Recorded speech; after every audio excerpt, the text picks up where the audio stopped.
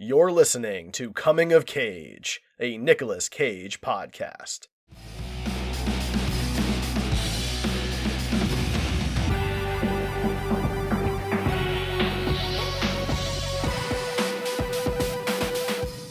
Welcome back to the Coming of Cage podcast. I am your host, Derek. I have my longtime co-host, Ryan, here with me. Hey, buddy. What's up?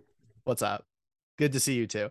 And we have our first guest on the show. If you've listened to our other podcasts back in the day, we brought guests on a lot, but this is our first guest for Coming of Cage. So I'm going to introduce the comedian, the writer, the voice actor, Meredith Nudo. Hi, thank you so much for having me on here. It's an honor to be the first guest and also to talk about Mandy, which is like super one of my favorite movies. Yay! We're really excited to have you. I missed having guests join us on the show because Ryan and I can be a bit of an echo chamber when it's just the two of us. So yeah, and Derek's opinions can get a little stale after a while. So that's hurtful. That's hurtful. Well, that's okay. This is exciting. Meredith, do you want to tell anybody, our listeners specifically, about yourself at all? Yes. Well, like Derek said, I am a writer and editor and comedian and voice actress. And I also host a sporadically updated podcast that was a podcast that then became a radio show here on one of the local stations. And then it became a podcast again called Poppenschlock with my longtime creative partner, Jacob King, who is amazing. We just haven't, our schedules are so erratic that we don't always review as often as we want to. We've been doing this off and on since 2014, and we like to, we're both English majors. Mm-hmm. So we like to analyze film from a storytelling perspective. And very cool. Yeah, so because there's so much overlap between the way we analyze literature and the way we analyze film. So that is our perspective. Awesome. We did not cover Mandy though. So I have like all of this pent up excitement because I never got a chance to talk about it properly. Well, this is it. This is your big chance. Thank you so much.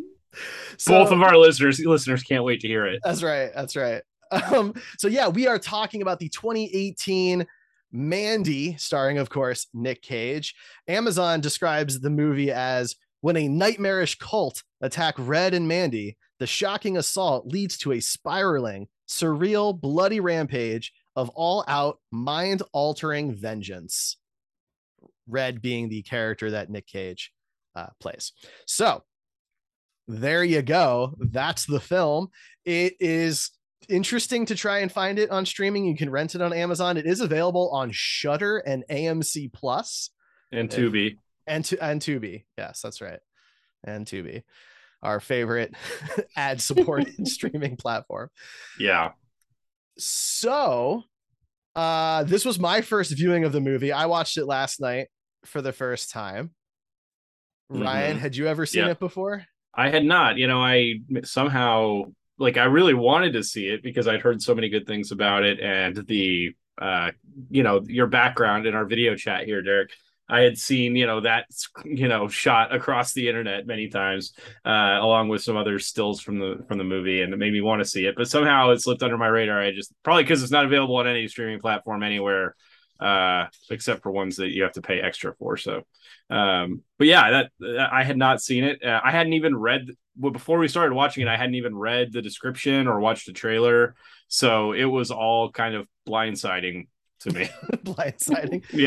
Yeah, I went in pretty blind too. Now, Meredith, you'd seen this before. Oh yeah. I saw it when it came out. I saw it, and I've watched it at home several times. I also have a Shudder account, so it's pretty easy for me to just hop on and watch it whenever I feel like it. It's a movie that I like to just have on in the background as well sometimes. I'm going to preface this by saying that I, of course, am going to be extremely skewed positive because this has a lot of things that are just very much my tastes. I like slasher horror stuff. I like Patnos Cosmatos, the director. He also did Beyond the Black Rainbow as well. I I'm a fan of the very surrealist lighting techniques that he uses in his movies, and I feel like if you just tell me Nicolas Cage chainsaw fight, I'm gonna be like, yeah, that's absolutely what I'm into. Like that's just, he signed me up. But I like occult stuff and Satanist stuff. Like, wow, that came out wrong. We're learning all kinds of things. Yeah, it's an educational program, friends. But I like those kinds of movies, and I really am a big fan of like I guess neo grindhouse is kind of the way of putting it, like this and Hobo with a Shotgun, where they clearly have a love for the really old style, like Cold War era grindhouse movies. And very genre stuff. That's the kind of thing that I'm super into. So, another good one would be Psycho Gorman, which is it's more on the comedic side, but there's still a very clear love of that genre in there. I like a lot of original grindhouse movies, but they're not always the easiest to track down and find or remember the names of. So, like I said, this sort of reimagining of that with a more kind of contemporary look and critique. It's super what I'm into. Malignant, I think would be another good example. I love Malignant. So I'm like I said, that's part of why I'm gonna be like 20 exclamation points about Mandy, while also understanding that that's not everybody's movie preference. Well, that's true. I'm gonna just say off the bat. So like now I'm a little prone to headaches. I'm not gonna lie, Ryan knows this, but this movie gave me a headache watching. Oh yeah. It. I got if we were not talking about this for the podcast, I don't think I could have finished it. No, and that's very fair because, like I said, the way that Patnos Cosmatos lights his movies, I could very easily see somebody getting a headache or a migraine from it. That's very fair. It was wild. I'll talk about like the specific times where it was really bad for me when we get to those. But you know, let's kick things off then. So Ryan, obviously spoiler warnings. We don't really do that well on this show, but spoiler warning since it's a 2018 film seems fair. Ryan, what's your first note that you have?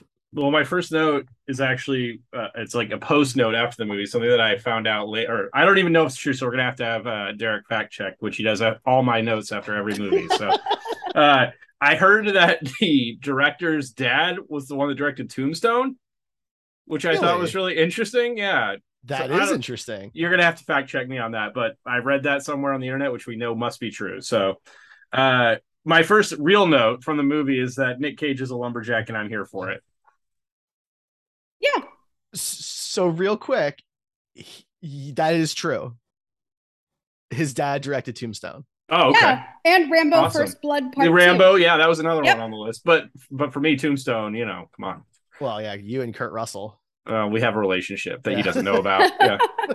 Yeah, and the royalties from Tombstone apparently funded Beyond the Black Rainbow, which if Mandy's lighting gave you a headache, Beyond the Black Rainbow probably would. Yeah, you wouldn't want to see that. I've seen some clips. Oof. That's good to know. Great movie, but your health is more important than watching it, I think.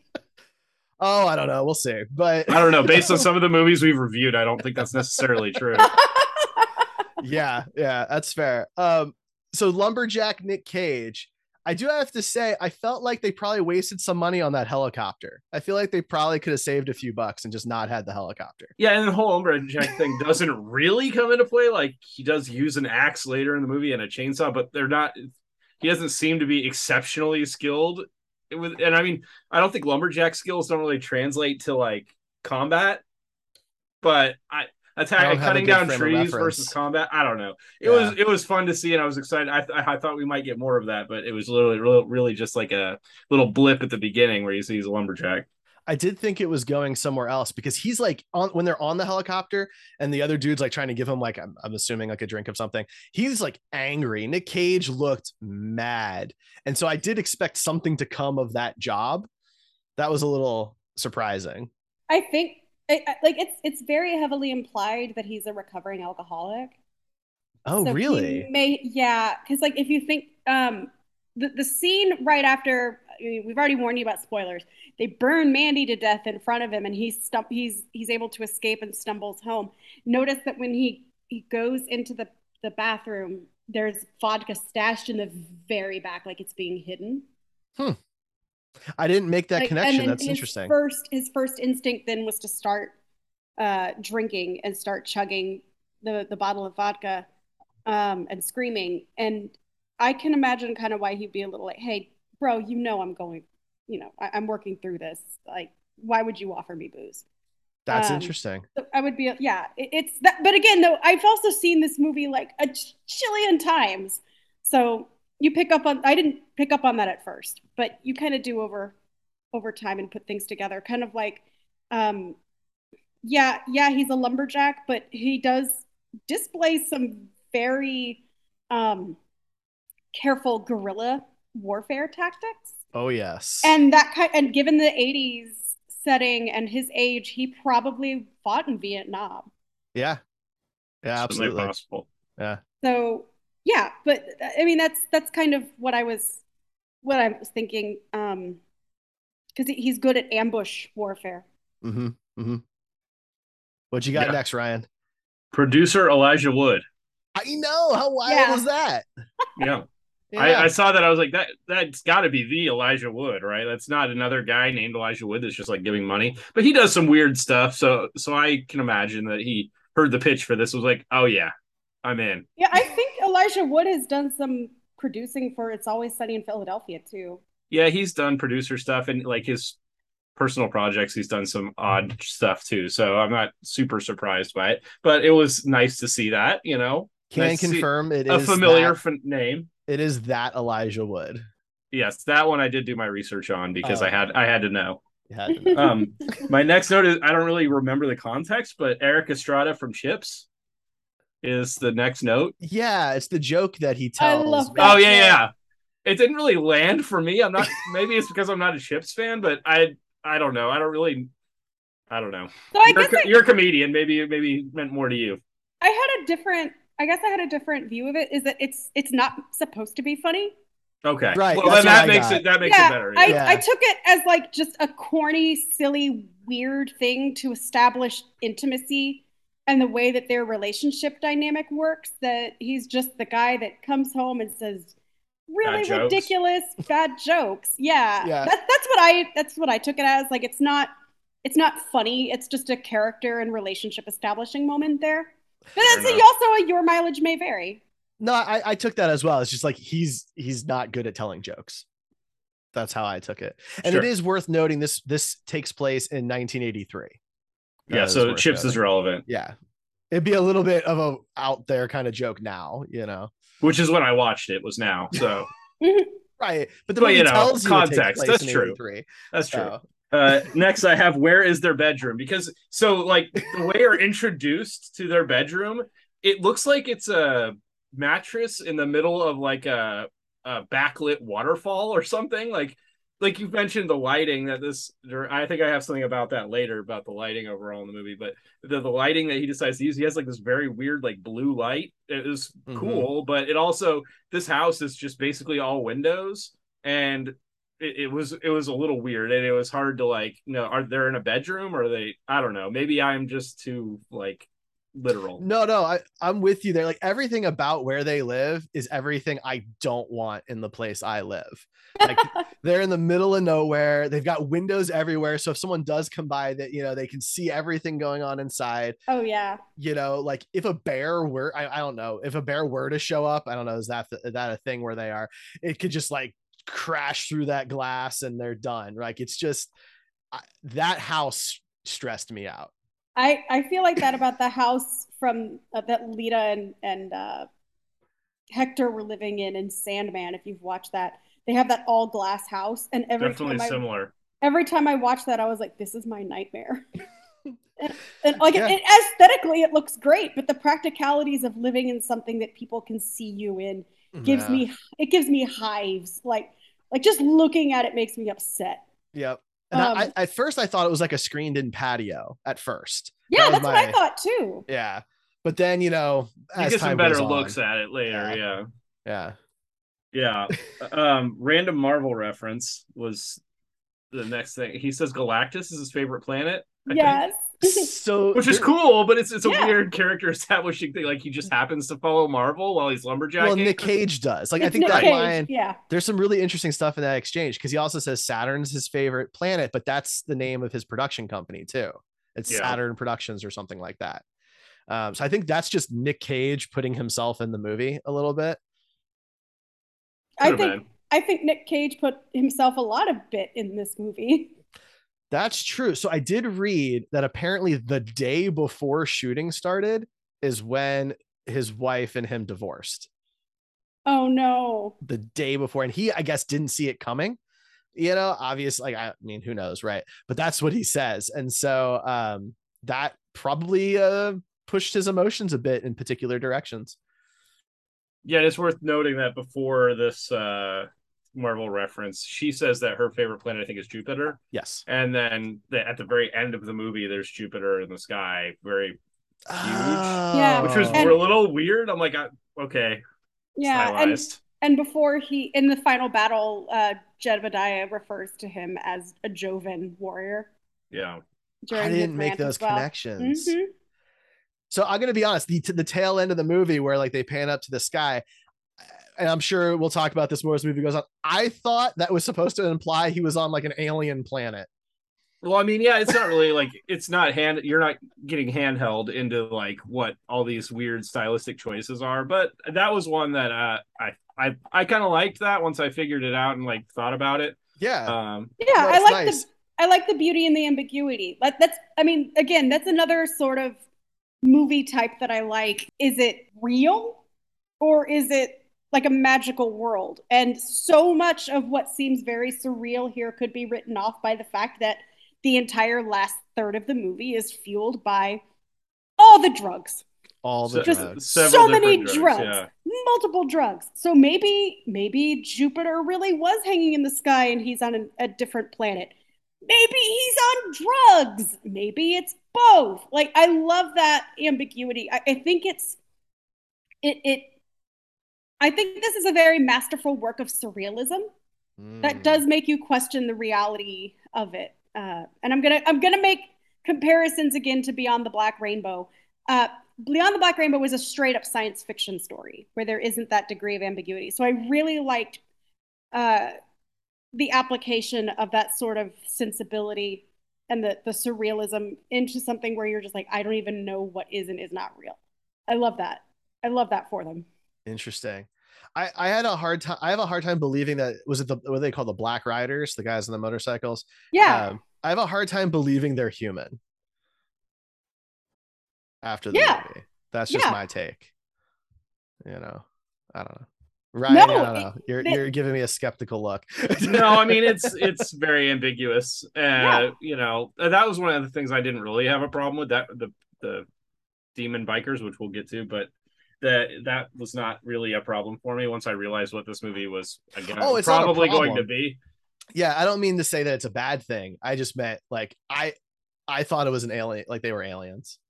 Yeah, they could also be. They could have been. Yeah, they don't really say. Well, I mean, they try and explain it, but nobody really knows, right? Yeah. Right. I mean, that one takes an arrow through the neck and just like takes it out, and he's like, "Well, I'm okay." Drugs will do stuff to you. Right, exactly. But that could also be written off as, again, is it drugs? Are they demons? Are they the people from Hellraiser? They looked like Cenobites, right? They absolutely. Well, there's definitely references to that. There's a lot of that, like reference to other horror movies. They live by Camp Crystal Lake, which I mean, that's so heavy-handed. I definitely like the more subtle, clues to or homages to other horror films, but that one was pretty on the nose. Probably the most on the nose one. Probably a little unnecessary. They could have done something a little better than that, but I think they were like, well, we need a name that's like in horror that people will recognize. And like, well, there's only one lake, so that's all they had to choose from. They also lived on Elm Street, I'm sure. We're gonna get really creative. My next note is, do they live in a painting? Because I think this was after they went to sleep in that weird bedroom that like it showed the sky and the sky just like started morphing. So that's also why that was a hint of aliens to me. Like between what was happening in the sky, the bikers when they first show up, kind of the way it's shot makes it look like they were flying at first. Yeah. And then you've got the sky at the end. Like that for me was just like there's alien stuff. That's my take. And what I really love about this movie is that makes sense. Like saying it's aliens, sure, that interpretation totally works. They're demons. That interpretation works. Everyone's on drugs and seeing and everything takes place in a reality that we would recognize, but it's heightened because of the drugs. Like all of those are completely reasonable interpretations, and that's why I love it. Because we know for a fact that they were on drugs. Like that's true. Right. That one's not debatable. It's like, true. but the other fair. things the other parts could be like thrown in there too. Aliens and drugs, that right. Do the aliens? Yeah, the aliens are taking the drugs. There you go. Maybe that's it. My next note is creepy lady in the water. So his wife, there's like this weird. Okay, and I'm going to get into it a little bit.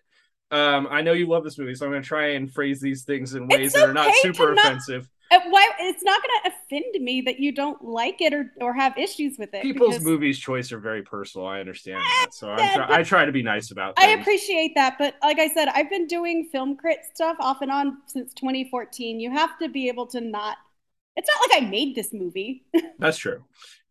So I feel like there's a term I'm trying to think of, and maybe one of you can remind me of what it is. I can't think of the actual term. What comes to mind is self-gratification, which not in like the masturbation sense, but in the sense of like they did a lot of things in this movie that they just, I'm guessing the director was just like wanting to do artsy fartsy type stuff. And that's fine. And I don't do a lot of indie movies because I don't really love the artsy, like, let's have a random shot of a woman's face half covered in water that doesn't do anything for the entire plot.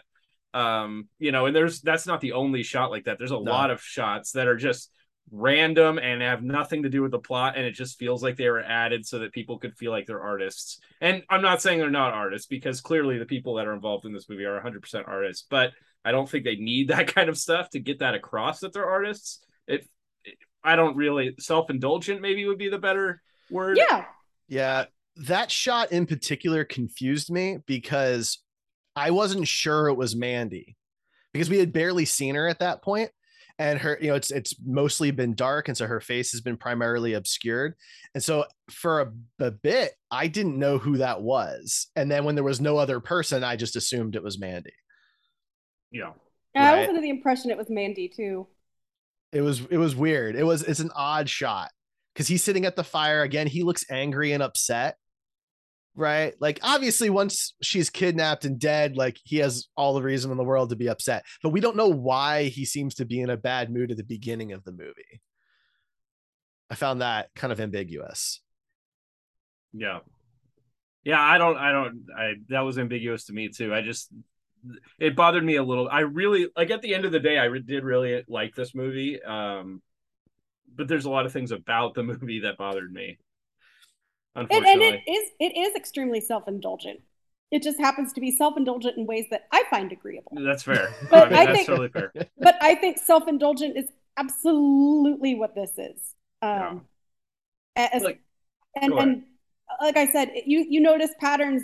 Like I said, I don't know if you've seen Beyond the Black Rainbow, but you can obviously, all directors who have multiple works, you can see patterns emerging. For sure. In what they like. And there's a lot of similarities between this aesthetically. The lighting choices, especially, very long, lingering shots of women in various degrees of dress that are, in men as well in a couple cases, at least in this one. Yeah, but and like, I don't mind those things as if I find them aesthetically pleasing, even if they don't necessarily add anything to the storyline, because at the end of the day, I'm still a kid that went to art school. So, I forgive it while also recognizing that it is. And maybe this movie was made for people that went to art school. I mean, I'm sure it was, and I'm one of those people. Sure, and that's perfect. It found its audience Yeah. with you. With me, some of these things did not quite land. I based on this would probably not watch any of the other movies this person is involved in if Right. they're all fairly similar, and that's fine. It is what it is. He clearly has an audience, and like I said, I did enjoy a lot of this movie, and I'm of the opinion that the more out there oddball like weird ass films that we get, the better, because you can only watch so many cookie cutter Marvel films before you're like, okay, I need like a palate cleanser, something. So it's different. I still go out and watch Marvel movies. Oh, so do I. Every single one. Yeah, I like that. I like that there's a variety. I wish that the variety was more accessible. Right. But that's a rant for another day. But at the end of the day, even movies I don't like, I'm still glad that they exist because I know people that like them. Mm-hmm. And I don't believe in forcing people to like. There are so many people I know and love where I'm like, I love this movie. I don't think you would. Yeah. Like, this is not like, don't, just because I love it, I know your tastes and this is not to your taste. But like, the only exception being Ketty, the documentary about the cats in Istanbul. Everyone should love that. Well, I do love cats. That's the only Universal movie. And I feel like that's the real like Voight-Kampf test is did you watch Ketty and feel something? And if you didn't, then probably you're a replicant. It's good to know. Certainly possible, yeah. Good to know. It's the only movie that I would recommend to a Universal audience because like I mean, you don't even see anything bad happening to cats just to create drama. It's literally just an hour and a half of people in Istanbul love their 100,000 feral cats. Fascinating. Okay. Yeah. All right. Well, let's cycle back. Apologies. I'm a tangenty kind of discusser. You're okay. Ryan, what's the next note? So pretty much throughout the rest of this movie, there's going to be a lot of notes about how culty this cult is. My next note is so culty. They were very, not the cult, but the way this movie was done, it was extremely heavy-handed. And I get that this is a grindhouse thing. It didn't really bother me. They were so heavy-handed with how culty this cult is. Oh yeah. Some cults you're like, oh, this guy, he just seems like a nice guy. Like, I could see how people would hang out with him, but everyone in this cult, the most culty person you could have possibly imagined, literally in every aspect. Well, and he was like just Charles Manson with the serial numbers filed off. Yeah, pretty much. He was also like the folk singer that failed. But it's better than singing a song about himself. Yes, that was so weird. It was so cringe. Yeah, I was like, I like the Carpenters. I'm probably going to offend some of our none of our listeners, because I doubt there's anybody with this name, but I said that Jeremiah is the most culty name. It is a little on the nose. Sorry, Jeremiah's out there. Yeah. We love you. I hope you're not cult leaders. That's fair. Fair. Just in general. Yeah. But I mean, to their credit though, these actors who I don't really know many of the people in this movie, right? I know Bill Duke, but other than that, the cult people really sold the cult. Oh yeah, especially poor Lucy. I really bought into what they were doing. I will say that much. Wow. I mean, they came off, and maybe it's my own biases against such things, but they came off exactly how I picture those people. Well, remember, at some point, they call them hippie Jesus freaks, which they would have probably been about 70s throwbacks, kind of when that sort of thing was at its height. Yeah, I think that's fair. Everyone in the cult is always 100% full cult. That was my next note. Yeah, because there's no shades of gray in this cult. In terms of white or black, they're on that end. Whatever end that cult is on, everyone in that cult on all the time. It's fine. You're supposed to hate them, right? And they succeeded with that. I do think that there was one exception though, when they had at the very end when they had the chemist. who was Oh making the yeah. drugs, and Mm. Red was going through, and he's like, "Man, what did they do to you?" And then told him where the compound was because he's like, I'm just done. Hmm. So I almost feel like he was the closest member of the Yeah. cult who at that, and Lucy was extremely hypnotized, but Lucy also, if you watch, didn't really do anything all of that Was Lucy the one that was horrible. basically just like pleasuring him? She was the Yeah, one who like held the I'm bad gun with to her head. names. She played yeah, Russian roulette but Okay, and yeah. she in was front of. also like it was the chemist and Lucy were the only two that Red spared. Yeah. Right. Because Lucy was not involved. Like was the one that was actively kind of like distressed looking when they Hmm. were burning Mandy, and she didn't physically harm him, or I think she held her up along with Marlena was her name. Don't ask me. I'm terrible with Yeah, Yeah. names. sorry. So So am Marlene, I. Mother Marlene. Yeah, Mother Marlene. I think she like helped her carry her around, but Lucy wasn't actively taking part in assaulting or murdering anybody, and the chemist like empathized with him in the end, so they both got let go. So yeah, they all bought into it, but there were at least a couple that's true. I guess that when I was thinking like the main member because like the chemist you don't really see at least maybe I didn't notice him until that one moment with the tiger and all that stuff. But you know, Lucy was there, I guess, all the time. But I guess I just put her even as 100% full cult because she was doing everything that she was of told. course. There was no combat, in verbally or otherwise. It was she was there. She literally put a gun to her head, played Russian roulette. So No, she was That was full dark. cult. She was she was full cult. She brainwashed. just wasn't dangerous. Yeah. Right, that's absolutely true. Hmm. My next note is something that bothered me about the movie, I'm sure it's a stylistic choice, but for somebody that doesn't have the best hearing in the world, everyone whispering constantly, like throughout the whole first, basically until the meeting with the guy from Predator. Everybody is whispering constantly in the whole movie, and I was really struggling. And since I didn't stream this or have the option for subtitles with the way that I watched this movie, that was difficult for me. A lot of the dialogue I feel like I missed or misheard. Oh yeah. Um, No, a lot of movies are like that these days. Like I have to watch stuff with subtitles now.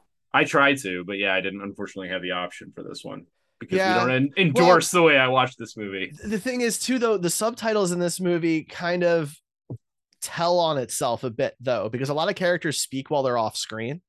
And so before you're really introduced to anybody, before you know who they are, if they're talking off screen, the subtitles, at least through Amazon, tell you who's doing the talking. And so you kind of get introduced to characters before the movie intended you to, Yeah. which is a little That's weird at the not same.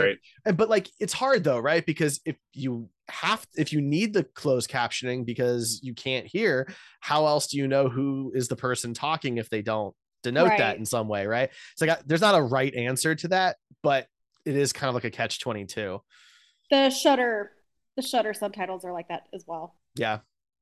Yeah. And I'm I not just surprised because like you need I'll that. It needs to yeah. be that way. There's not like an alternative I can think of. It's just, it has I its just own downside. honestly, with the way that audio is sometimes, I just wish that subtitles were standard. That's another argument Yeah. for another day, Absolutely. but like standardizing subtitles would be a gift. It should be like in video games where you can like turn down the music but turn up the dialogue. Mm-hmm. I would do that. And you love the music, so that would be a weird thing for you. Well, the music was actually probably one of my favorite parts of the movie. I thought the music was really well done, which makes it even more sad that the composer died during production. He But did, yeah. yeah, that's really sad because the movie's dedicated to him. But it's just, the way, Meredith, to your point, the way movies are mixed now, it's dialogue is difficult to hear unless you Yeah. have just a crazy setup at home. There So was an article about that recently, and I can't remember off the top of my head where it was. But that's why sound editing and sound mixing are very important fields. yeah. And they No, deserve they really are. And they deserve better. yeah, but it's just it's anywhere. Like even at movie theaters, I'm still like, I have no idea what they're even saying. Yeah, it's because they want to rock the seat. You know, you got to have that Dolby. You know, the Christopher Nolan, the blah, and all that stuff. That's the cool. I don't want my seat rocked. I want to follow the story. Wow. Yeah. Well, luckily in this movie there really isn't that much story to follow. Yeah. It's about as straightforward. I was kind of hoping that there would be a twist at the end, which we'll get to later, but yeah, it was super straightforward, which was refreshing in some ways. In other ways, I wish it was just there was a couple little somethings along. But yeah, my next note is playing with the window. Because I think if I remember right, there's like a scene that goes on way too long. Where the cultist guy is like playing with the window. Yeah. Have you two seen Eraserhead? Yes. Probably, but I don't remember it. So yes, this movie to me is what you would get if David Lynch did like gore porn, because it's a very dark horror version of Eraserhead in so many ways. There's a scene in Eraserhead where a character, she's trying to get a suitcase out from under a bed, and she keeps hitting the bed as she's trying to get this suitcase out, and it goes on forever. And I remember yelling at the TV in my dorm room with my roommate when we're watching this movie because I needed her to stop. That's what that scene was. Yeah, there's also Ghost Story where Rooney Mara spends it's 5 minutes of Rooney Mara eating a pie. See, yeah, that's just too much. Eating a pie on the floor before, like she's grieving and she runs to the bathroom to throw it all up. But that's another example of like the self-indulgent stuff, I think. Oh yeah. Mm-hmm. And it's fine. If some people liked that, then more power to them. Obviously, the director did, so it didn't really build any extra tension for me. Like I was trying to figure out what the point of the scene was in terms of like the story and the greater story of the movie and how it's being presented. And I thought maybe they're just trying to build tension, or like I don't know, but I didn't really get that. To me, it came off as that's how aloof these other cultists are. Like Brother Swan knows what's up, but nobody else, other than what's his face, other than Jeremiah, of course, but the others have no idea really what's going on, what the stakes are, what's really happening. And so yeah, that guy's just like messing with the window because he couldn't care less. He's just bored sitting in the car, and it goes on way too long. And I think that's just the nature of like digital cinema, because you don't have to pay for the film, right? You can just keep rolling, let him do his thing. But in this case, I think it had to do with just showcasing that they don't know what the stakes are. They're just there. The Lynch comparison is very apt in this case, I think. Yeah. An acquired taste. Well, yeah, and Lynch, one of Lynch's hallmarks is the ability to make the mundane seem really creepy and horrifying. True. But I'll be honest, the window going up and down was funny, but like you said, I don't think that the pacing of that scene necessarily worked in the context of this movie. Mm-hmm. I'm glad we agree on that. I mean, I'm not saying we're not going to agree on anything, but there may not be a lot of things that we agree on in this movie, so it's good to have at least one. Right, and I hope you don't think that like when I disagree with you on something that I'm trying to make you concede to me or anything. Totally like, fine. I am though. Okay, that's fair. But like I concede that you interpreted it one way and I interpreted it another. And that's the beauty of art, right? Yeah, exactly. My next note is, of course, there's a demon biker gang, because I hadn't read the like synopsis. I didn't know that there was a demon biker gang in this movie, but somehow when they showed up, it just was like, okay, that's not that crazy for this movie. And they're cannibals. Yeah, well, yeah. I mean, it's kind of weird because it's implied later that the guy gives them LSD, like that's what the thing is, but then they also want a sacrifice of a person. Yes. So I don't know. It was a weird thing. Yeah. In any case, yeah, it didn't bother me that much that it was a demon biker gang, because of course there is. Why wouldn't there be in this movie? And like this takes place in 1983, which is like the height, or at least starting to build up to the big satanic panic. Right. So I'm just like, that's awesome. Damn those kids in their Dungeons and Dragons. Yeah, exactly. So like, I don't know. I thought it was fun. They reminded me a lot. Not only we talked about Cenobites earlier, but if you've ever watched Hobo with a Shotgun, they reminded me of The Plague. the guys that come in, and if you kill one of them in battle, you have to take his place. Interesting. And So they're I got a they're very trying to be different demons. vibe from them. This probably isn't a good thing. They reminded me of the Wasteland Outlaw people from the Stallone Judge Dredd movie. I can see that. I know, Ryan, you hate that movie. I wouldn't say hate, but like I don't like it. But you know who I'm talking about, though, right? Yes, because you Okay. made me watch it. I did. I did. That's true. I can see that though. I can definitely see that. Or even something like out of Mad Max. Yeah. Mad Max, there's a lot of comparisons that could be made between this and Mad Max, I think. Oh yeah. Pacing is a big one. I think I had only seen Mad Max Beyond Thunderdome, basically the sequels to Mad Max. I had only seen those in like maybe 5 or 6 years ago. I saw Mad Max on a streaming network and I was like, I'll watch the original. Why not?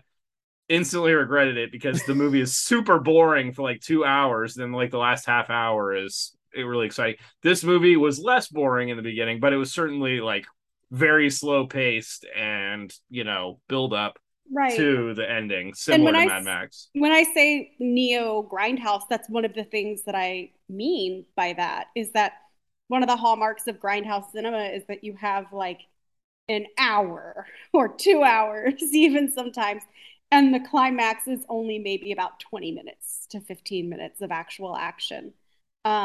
This was paced better Yeah. than I think a lot of them because it still had some horror buildup and things, but a lot of those older movies are like that. Even when Robert Rodriguez and Quentin Tarantino did their grindhouse movies, um, Death Proof was paced exactly like that too. That's true. Mm-hmm. Only the last 20 minutes was when anything picked up, and the first hour and a half was just build up. It was just people sitting around talking in cars. And lots of foot shots. Oh yeah. Tarantino. But to this movie's credit, the title card doesn't show up until you're over an hour in. Yeah. So the rest is just a prelude. Apparently. The lighting in this movie is really fun is my next note. I do like to find things that are like, I would like to see more of in other movies, people taking creative decisions that are against the norm. And I thought a lot of the lighting, which you've mentioned several times, and the way they utilize fog and smoke and things like that against the lighting, I thought was really interesting and fun in this movie. Maybe the whole movie as a whole, the story is not super fun based on the horrible things that happen in it, but the lighting was a standout for me for sure. Oh yeah, it definitely created mood and atmosphere, and it added to the surreality of it. There were definitely parts I liked from the lighting perspective, like the shot that I'm using as my virtual background towards the end when he's, drenched in blood and he steals the car and he's just like that crazy grinning, looking at the imaginary Mandy. But other shots were just really disorienting to me, which I'm sure was on purpose.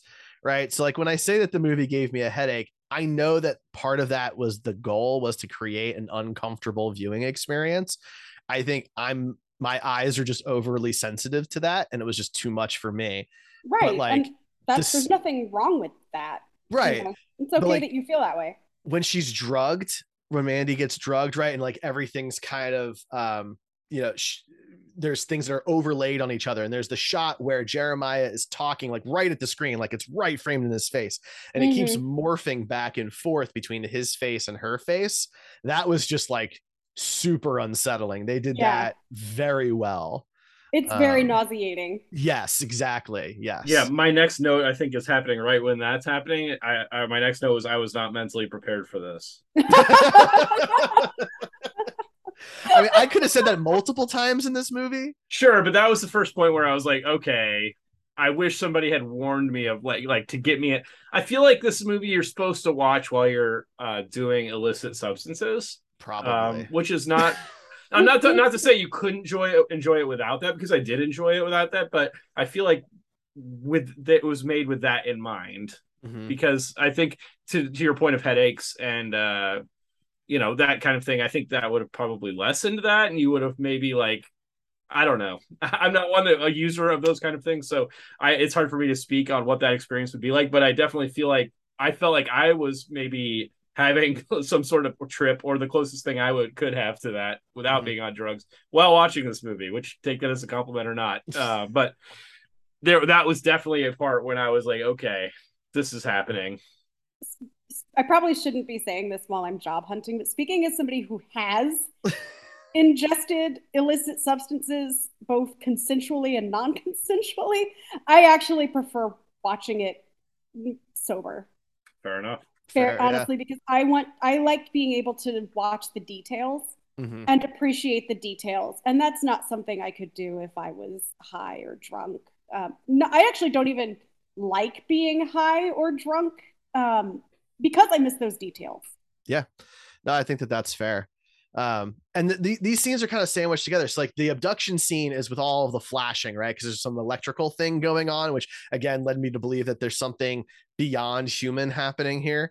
Yeah. But the flashing was so intense, like that's what really set off my headache issues. And then you've got, once they capture her and they're like drugging her, what is the giant wasp creature that they have stinger in the neck? What the hell was that? Yeah. Oh my God. That's another thing that it adds to the, is this even real life? Because wasps don't do that.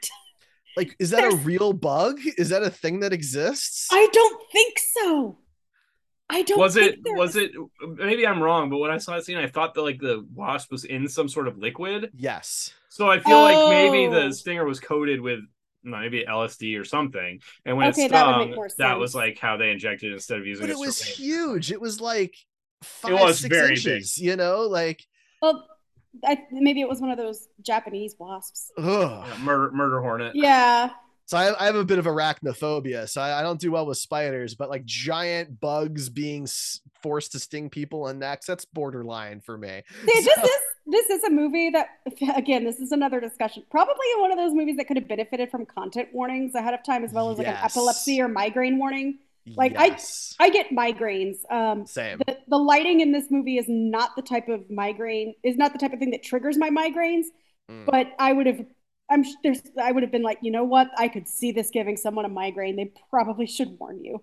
And that's me. So I get migraines as well. And this is the kind of thing that can trigger those for me. So like, yeah, not that it would have stopped me from watching it because we had already had this all planned and all that. But for like an average viewer, it would be nice. Right. Especially when it's streaming. Like you can put those tags on and streaming pretty easily. You know. That's true. What was I gonna say? Like I get migraines from like Spider-Man movies where he's swinging around. That like gives a vertigo thing. Yeah, that gives me migraines versus the way that lighting is done. Gotcha. So for me, it's more of a motion. Sure. Kind of trigger. Yeah. My next note is I like his robe, very Star Wars Sith chic. Sir, that robe looks exactly like the robe Spock wears in Star Trek 3 and 4. Okay. Just it saying. It probably actually belongs to Nicolas Cage. Certainly possible. Like it probably was just something he had on his own sitting around, and he's like, I'm gonna wear this, and they're like, well, we're not gonna argue with you. It was wild. No blinking is freaking me out. I'm not sure which scene that was from though. I feel like maybe that was the scene when the faces were transforming because there was like no blinking happening during that whole scene. Yeah, it's done on purpose, obviously, but very unsettling. Yeah. And then, okay, am I actually high? Is my next note. You're high on life. Apparently, right. and then cultist Dick is the next note because I think at that point he does his like what's the dude from Silence of the Lambs? Except well, I guess he doesn't. Bill. Yeah, Buffalo Bill thing, but he doesn't hide. He doesn't do the tuck or whatever it's called. Yeah, that scene did not go the way I anticipated. Like, what's interesting is the stuff that I expect from a movie like this, they either just implied off screen or just completely flipped on its head, like this scene where he does this and her response is to laugh at him, and it just blows everything out of proportion, and like he doesn't go through with his original plan and decides to kill her, and just everything goes off the rails because she's just laughing in his face. I've never seen a movie do that before. I love that though. I loved that. And I think a lot of it too, like Mandy is obviously very heavily implied to have seen some shit Yeah. in her life. They don't explain it, but the very large scar down her face, the discussion of her father murdering baby birds in front of her and her That was just friends, sad. like she I think had a very abusive and painful and scary upbringing. Mm-hmm. I mean, a guy that's like, anyway, I'm gonna sex you up, baby. You know, just starts. She's like, "This is, you wrote a song about yourself. Like, what the hell is that all about?" You know, maybe that would work on someone like Lucy, who probably hasn't, probably very naive and easy to Mm-hmm. kind of prey on. But it's not going to work on someone like Mandy. Mm-hmm. Mm-hmm. Mandy's Mandy's lived probably several lifetimes already. Yep. She has seen stuff. Right. And that's why I love that it's so unexpected there. Mm-hmm. Because it says there's so much character background and character building, and she doesn't even say anything. She just laughs. It's true. This dude is a close talker because when we watched the Punisher Netflix show, I notated this about a character too. I don't know if you remember that, Derek, but because I'm an introvert, like close talkers are my nightmare. So if you're gonna make a horror movie, having a close talker in there is like that's probably one of the more frightening things you could put in there for me. So like him being yelling. Right, yeah, like right there. Even if he's not yelling, he could be whispering, and it would be terrifying to me. Like it's almost worse if he's whispering. Yeah, well, either way, it's not great. Yeah, like I think whispering is infinitely scarier than like because it shows control. Yep. Whenever I get auditions for like when you're supposed to be scary, I usually do at least one take where I just do it like this, and it's quiet, and it's because I'm like, I don't know, that yelling would be fun here, and I'm gonna do a take like that, but that doesn't scare me. No, there's a tension when you're even toned and level and almost just chilled out about the whole thing. It's like you said, control, almost blasé in some ways. We did talk about this a little bit, but why does their house have so many windows? That was my next note. I don't know. I guess that's really when it sunk in how many windows. And I think this was like when she was about to get burned up. Yeah. My assumption is they probably knew somebody who owned that house and they could shoot there. That's my guess. Yeah. Probably. I mean, and it fits because the guy loves lighting. Having a lot of windows sends, that lends itself well to that. Yep. Is this what an existential crisis feels like? I don't remember what was happening in that particular moment. Maybe that was when she was burning. But yeah, somewhere in there, I was like, I have no idea what to expect from this movie at this point because it's not what I expected it to be at all. And I think it's worth noting at this point, since we are, there's some plot related things we're talking about, and not just notes I made on the movie. That one of the things that I wish had happened in this movie, instead of being such like a point A to point B movie, was that because they didn't show Mandy at all in the bag when they burned her, I thought there was going to be a twist that it was one of the other cultists maybe in the bag, and that Mandy had been converted to the cult, and now Nic Cage, his character Red, has to face that in the end. Oh, that would have been a really good twist. Yeah, and maybe they didn't want it to be. I don't think that adds that much of a layer of complication, but maybe they just wanted it to be extremely simple. But I thought throughout the whole movie, I thought that's what it was going to be, the reveal. Yeah. Because they show like the burned up corpse, right? But you really only see the skull for like 2 seconds and then it blows away. Right. So that is interesting.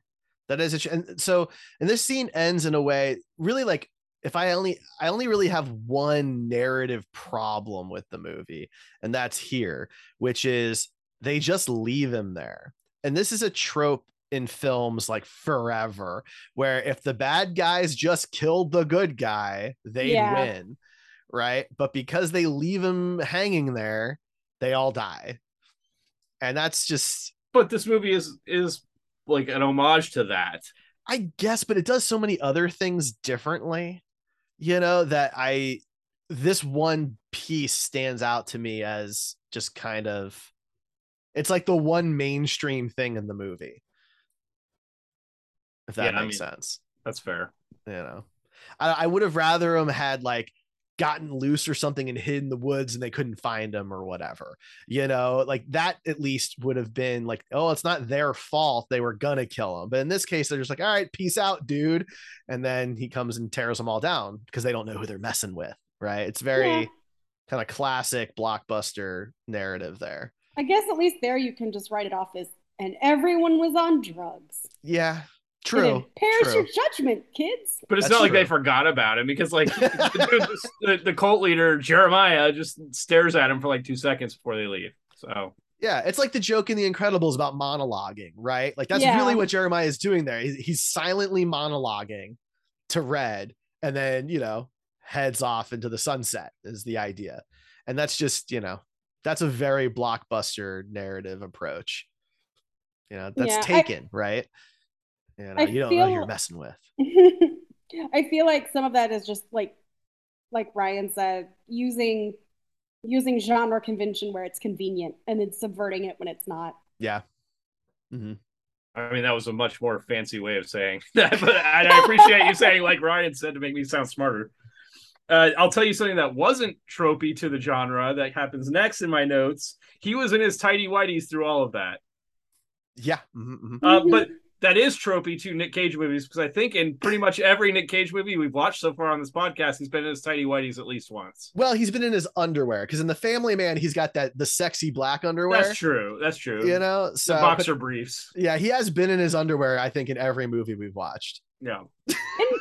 In fairness, sometimes you just gotta feel the breeze wafting through your leg hairs. I'm not complaining. Like, the dude looks good in his underwear, so go for it. It's not my cup of tea, but fine, sure. It also makes for a very easy cosplay for people that want to, put something together for Halloween or a convention at the last minute. You just slap on a Tiger t-shirt, put on your tidy whities, and you're good to go. You know what's funny is at the end of this movie, I was like, Derek should do that costume. Thanks. Not the tidy whities. The like when he's all like got the full gear and everything, and he's at the very end of the movie. And that scene that you're like, you have your background there. I thought that would be really fun to just spray you with red blood and fucking everything. Have the vest and the axe. Are you gonna make me the axe?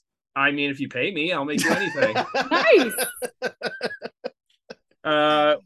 What's my name? Oh.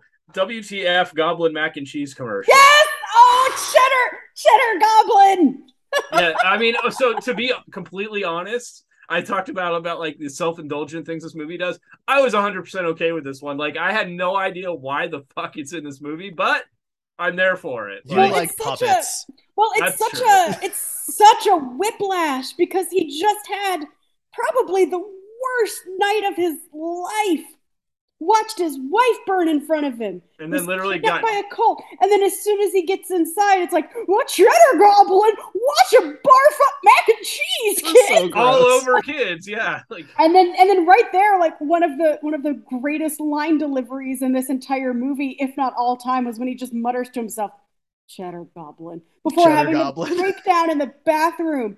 Like, oh, it was hilarious, but also so painful, because like, I've dealt with trauma so bad where you're just staring at the weirdest shit. Like to me, this does actually, it does portray what it feels like to be in shock and traumatized very well. Because sometimes trauma makes you just fixate on weird shit, like cheddar goblin, and when what it feels like to have something just horrible happen to you, and you immediately see something that's silly or weird or hilarious, and you're just like, what the fuck? And that's when your brain breaks. It was weird. In the early parts of the commercial, there was a moment where I was like, was this real in the 80s? There was a brief moment where I thought maybe that was a real product that just ended before my time. But it could have been. Like, that's something that would have been totally, maybe not normal, but it would have fit in, and people wouldn't have really thought twice about it. Then we get like the animated zombie dream, which I I mean, I don't know. I have mixed feelings about that. The animation was really cool on all these dreams. All of his dreams were animated and not like live action. But I really liked the animation style and everything that went with it. It kind of took me out of the movie, not in the sense that they might. I don't know. It didn't feel like it was a cohesive part of the movie to me, and when you watch like the Black Freighter version of The Watchmen, right? And you can say Mhm. whatever you want. A lot of people have mixed feelings on that movie, but with that, it worked for me better than it does in like something like this. And granted, this is much lesser degree than that, but Yeah. The animated stuff was really cool. I feel like that could have been a really cool story, like separate from the movie. But for me, it just kind of took me out away from whatever was happening in the movie. It definitely, and this is something that I was talking to Derek about. That to me made it feel very much like a heavy metal movie, Mm-hmm. Yeah, but that's in live fair action, like this is like also wall to wall heavy metal comics. for This sure. this could have been taken directly out of. And I haven't read a lot of the comics because it's serialized and it's not easy to track down everything. You need to read the full story, but the little bits and pieces that I have read here and there, this would have fit right in Yeah. with a lot of the stories in there. I could even see double headering, like if we're going to do a double header movie, have this open for the first heavy metal movie. See, when you mentioned that to me, I was like, all right, like whatever you say, because I hadn't seen this yet, right? And Mm-hmm. and so when the first animated scene happens and I'm watching it, I'm like, oh, Yeah. okay. Because I've only seen the first two heavy metal movies. That's my heavy metal Oh, there's experience. only two movies. There's only two movies, but it's the comics that are like heavily serialized. Gotcha. Okay. Yeah. So I've seen the animated stuff, and I definitely now I get the connection and everything, but I didn't expect that. Right. So I'm Yeah. watching the movie. I'm like, I don't know what she's talking about. See, But again, but again, that's the self-indulgent coming in. Like I can understand because having a medium shift like that explicitly shows where the dreams are at like begin and end mm-hmm. versus the surreality of everything else. You can't quite like it, Make everything the in the dream look movie. different. Yeah. How do you make the dream look different? So, because Yeah. everything is is still like a giant question mark, but the one thing that's not are the dreams. Right, but I That's mean, how I the saw it. dreams didn't really add anything to the movies for me. Like it was more of the self-indulgent thing. Like they could have Yeah. cut the dreams out, and they don't need that separation of like how do you make the dreams look different? You don't need that because they didn't add anything to the movie in the sense of the story that the movie was trying to tell. For Right. me, Now, one No, thing and I that's okay. read, I did, so I'm colorblind, and so I didn't notice this, but apparently at some point in like the last animated shot, the color of her eyes change to yeah, green, right? Yeah. And that's supposed to symbolize that he has basically what's the word I'm looking for, but more or less as saved her from this damnation that she is supposedly in. I missed that being colorblind, so maybe that was supposed to be the whole purpose, is that she still exists in this kind of underworld type thing, and while yes, we're seeing it as his dream, this is just her reality now, and we're supposed to Well, be following her character through that. one of the interpretations of the ending in the car is that they are both dead and in the in the underworld together. That or so when did he die? I they don't I mean that's the ambiguous part. Perhaps afterward when he was finished with the roaring rampage of revenge, maybe he I mean, he dies in did get the fire. stabbed and everything else, Yeah. so Yeah, yeah, that's fair. Maybe he died in the fire. Yeah. Um, there's a lot of places where he could have. I mean, he does crush a man's head with his hands. After maybe, is That it was drugs? gross. Is it drugs? Is it surreality? Is it that he dies and that's his? That's like a fever dream that he's fantasizing while he dies. Like there, that's where the ambiguity comes in. Yeah. Maybe he died a while back. Maybe the tiger ate him. You know, maybe Maybe. he was dead the whole time, like Sixth Sense. There you yeah. go. There you go. He never actually got off the helicopter. The whole thing was Maybe a dream. Yeah. maybe he was the one that died in the bag, and rather than going off on a roaring rampage of revenge, this is Mandy dreaming it as a coping mechanism. Maybe it's Who knows? ambiguous. You never That's what know. I'm saying. All of these work because they Wild.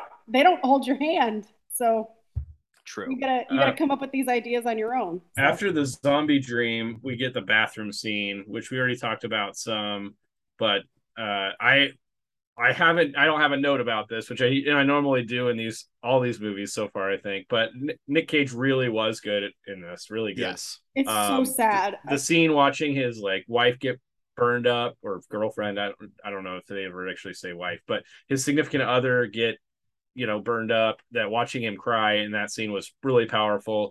The bathroom scene, it was almost funny because like the way it was shot, I feel like they were just told him what they needed to accomplish in this scene and let him kind of do his thing, because at one point the camera's like panning in on him for like, it's a really wide shot and it's like panning in, but there's a shot where, or a moment where like the camera like backs up just a little bit and then continues going. So I feel like they had no idea what he was going to do, and the cameraman was just trying to survive. But you know what? That makes so much more sense. Yeah, but for a scene like this, man, just tell Nic Cage to go nuts. I mean, could you have asked for something better for Nic Cage to do? That's that's where he lives. And I mean, again, that's the fact that he's in his underwear the whole time, and that's not fun. It's not funny. No, it was funny at all. It was vulnerable. Oh, sorry, go ahead. It was funny in the earlier. It was just, I guess, it was funny for me because I didn't realize that this whole time he was in his underwear. So when he wanders into the house, I'm like, holy shit, he was in his tidy whities the whole time. But yes, in this scene, certainly not funny, and not a joke. Like that's a testament to how arresting this scene is that yes, there is a bit of visual humor when he's in his underwear, but not that scene. It's just sad, and it's vulnerable, and it's painful, and it's wrenching. And it's probably, I know that I talk a lot about the chainsaw fight because hell yeah, chainsaw fight, but like this is my other favorite scene in the movie. I think this is a lot of people's favorite scene in the movie, because I've seen a lot of people talking about this scene specifically before I had seen it. Yeah, it's the most human. I think it's probably the most cagey scene, if we're going off for a cagey scale or whatever, in the movie. It's like, there's a lot of caginess in this movie, but I think that was the one where they were just like, do your thing, man. We're not going to impede you. Get creative. And I'm so glad you brought it up, though, because the camera thing I noticed, and in my head, it was very disorienting the way that it would move in and out and tilt. It was very strange, but the rest of the movie's not shot like that. It was just that one scene, and your explanation makes it make sense. Yeah. It's just so sad. It is very sad. Now, Nic Cage nails it in this movie. Like, this is a weird ass movie, but he is very good. Right. And see that scene there were so many ways that scene could have gone wrong. I think you'll say similar things about Pig, Derek, when we watch that. Is that it's a weird movie, not in a different sense than this one, but he's also very good in that. I think that one was probably a little bit more of a critical darling than this movie is, but I love Pig, and like it's not a spoiler to say that he can say, "I don't fuck my pig," and it's not funny. Yeah. He can say that absolutely ridiculous line and deliver it in a way where you're not laughing. Right. Yeah, and I think like this movie and Pig, which we haven't talked about on the podcast yet, so I'm not going to get into, but they're both, he's really, and with Unbearable Weight of Massive Talent, he's really had a good, like, I don't want to say renaissance, because he had like several kind of comebacks, but the past few years with him have been very good. Fans have been eating well. He's picked some really good material. For sure. Recently, and like, Pig was one of my favorite movies last year. Yeah, it was good, and it was great. And Mandy is obviously one of my all-time favorites. Pig, I think, did not win Best Movie of the Year because it was the same year that Psycho Goreman came out, and I mean, another favorite. Doesn't have Nicolas Cage, so not relevant to the conversation. So it doesn't count. Doesn't count. My next note is, of course, he is a blacksmith, because he goes to talk to the Predator guy. His name is Bill Duke. The guy from Predator. And this is when I kind of noticed that, well, I probably should have noticed it earlier. Maybe I'm just not that observant, but that they picked I don't want to say this in a way that seems like insulting to people, but they picked people that have very specific looks. Like you're not getting necessarily the most traditionally good looking people in these roles. You're getting people that maybe their appearance is a little unsettling if you frame them a certain way. You know, a lot of like very long faces on people that they accentuate with the way the movie is shot. And Bill Duke was not an exception to this. He was chosen for a very specific look as well. And not to say he's not a good actor, because he is a tremendous actor. But it's also it speaks to location and circumstances too. These are people living a hard scrabble existence in the wilderness. Sure. Mm-hmm. But also something that I really liked about that character, Carruthers, he's the only one that doesn't get any kind of surrealist lighting, which probably shows that he's the most like well-adjusted and normal person in the entire story. That's interesting. See, I took it more as like, this is the point when the movie goes from being one thing to being another thing, because this movie is kind of like watching two different movies in succession. But I mean, neither is wrong. It could go either way. Right. But yeah, for me, this was like, it was meant to be a transition point. So at least in my mind. So they, got rid of all the surreal stuff, and it was just like a very down to earth, discussion between two people. Mm-hmm. Maybe not down to earth, it's probably grounded. Maybe it's a better term. No, there was not like, things that are open to interpretation or anything in the scene. It's very cut and dry as to exactly what this scene is. And so for me, it was like a marked transition.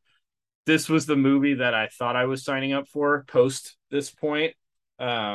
The movie pre this point, I had no idea what I was signing up for, but what it was not this, and that's not a negative.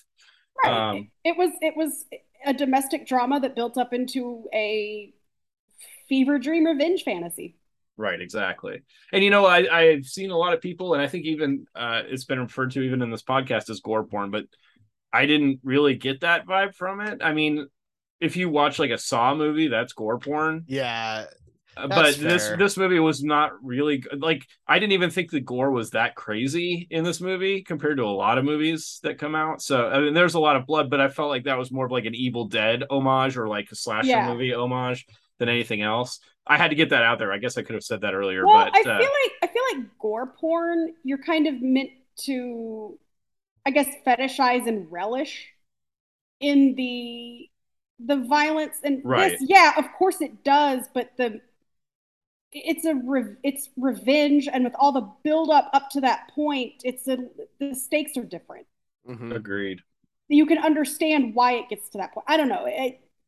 Maybe I'm just justifying it. The thing is, I'll still enjoy a good gore porn movie if it's done well. I think for me, the reason I classified it that way is probably not particularly fair. It's not my take; it's IMDb's take, because they have a parent's guide section where they rank different things, right? And violence and gore was put to severe, and I guess in my head, which is funny because like at the same time, like profanity is moderate. It's like they don't curse a lot. But they'll hack each other up. I thought that was just kind of an interesting way to look at it. Well, in fairness, this is the United States. There's people that are like, oh, I don't mind if my child watches a disembowelment, but I just draw the line when they say too many swears. Like that's such an American perspective. So like, I get it. That was a very specific accent for that. It was. My next note is that axe is amazing because Meredith, you may not know this about me, and our listeners may not, although I brought it up a few times, that I'm a prop maker, like, as a hobbyist. Oh, that's awesome! And so, like, I really appreciate, and a prop collector. I have a lot of movie props in my collection. Cool. So, but I really appreciate when, like, a prop is really well made and, like, unique. And this axe was, like, super cool. So, like, regardless of whether I liked this movie or not, I would have looked at that axe and gone, I want one of those in my living room. I was reading that apparently it's meant to look like Celtic Frost's logo. Yeah, I read that too. I didn't get that. I didn't get that from it either, but it's cool. It's very cool. And I don't listen to a lot of metal. I don't dislike metal. I just don't always know where to start with it. But I was like, that's a really awesome detail. My question for this is, did the mold already exist, or did he have to make the mold first? That's a little ambiguous. Yeah, like, again, as somebody who like makes props and like does this kind of stuff, he would have spent the amount of time he would have had to spend if he didn't have, even if he did have that mold, there would have had to been a tremendous amount of time spent to make it look the way it did, because metal, when you pour it into a mold, does not look like that. I mean, Right. the amount of time, and this was like mirror sheen, right? Like you can shine up a piece of metal relatively easily if you have the right tools, but this was like mirror sheen on both sides. So to be able to get that level, he would have had to have been working on that thing for a while. My my heart is telling me that he did not have the mold already, and that it's implied that he made this mold also. But it's not really. There's no real reason that they would have needed to include that No, of detail in the course movie. not. But Yeah. I for somebody like me, I want to know. But yeah, that was a cool scene. It didn't really make a lot of sense to me that he was also a blacksmith hobbyist. Like that's not really something I put with lumberjack. He also didn't have like any. They didn't establish earlier that he had any kind of a forge or like metalworking experience. So that was just kind of out of the blue, and that's fine. It didn't bother me that much, but it was a very cool scene. I always love seeing somebody like make their own weapon. He's a this is a one-man D&D campaign, and Exactly. he's the barbarian who put a couple of points in metallurgy.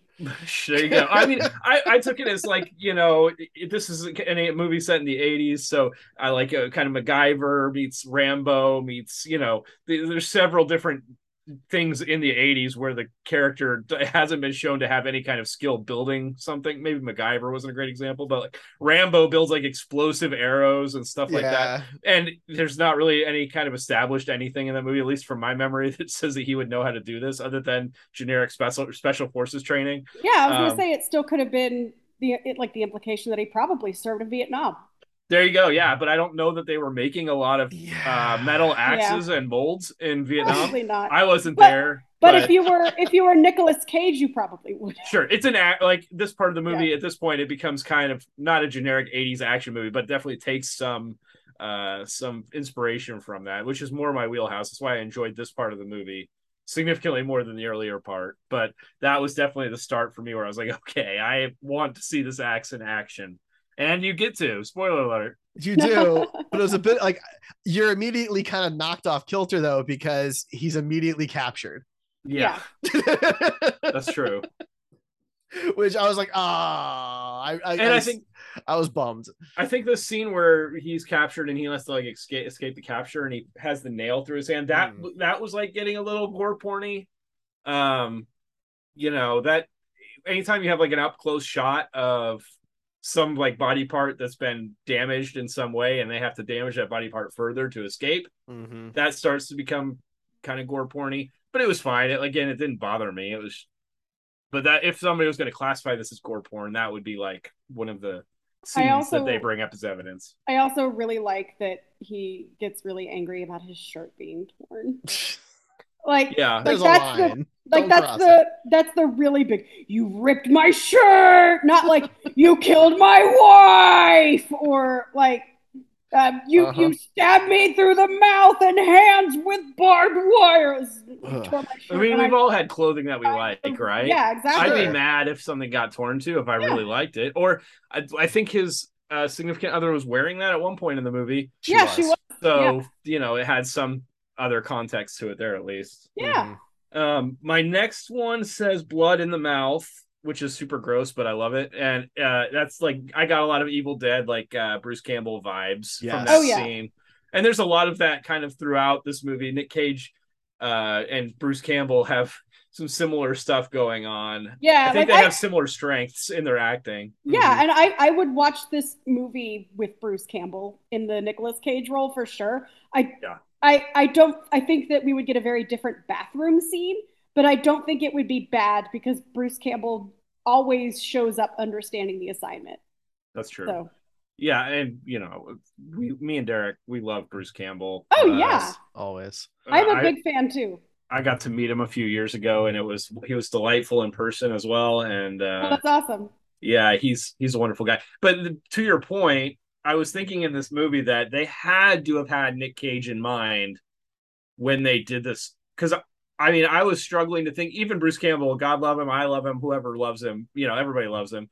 I don't think he would have been as successful in this role as Nic Cage was, and I can't think of any other actor that would have been even close. I think as many people would have watched it if Bruce Campbell was in it, because I love Bruce Campbell too. but Bruce Campbell relishes the fact that he's more of a cult figure Yeah. than an A-list actor like Nicolas Cage. I mean, he wrote multiple books on the subject. Yeah, that's true. That's where Bruce Campbell lives, because that's where Bruce Campbell loves to live. Yeah.